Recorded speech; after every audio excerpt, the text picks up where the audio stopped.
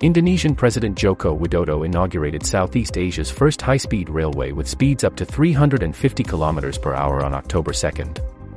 The $7.3 billion project, largely funded by China, connects Jakarta with Bandung and will cut travel time between the cities from the current 3 hours to about 40 minutes.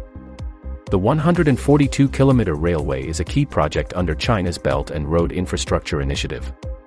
Though some observers have expressed doubt over its commercial benefits, Widodo called it a time-saving, reliable system.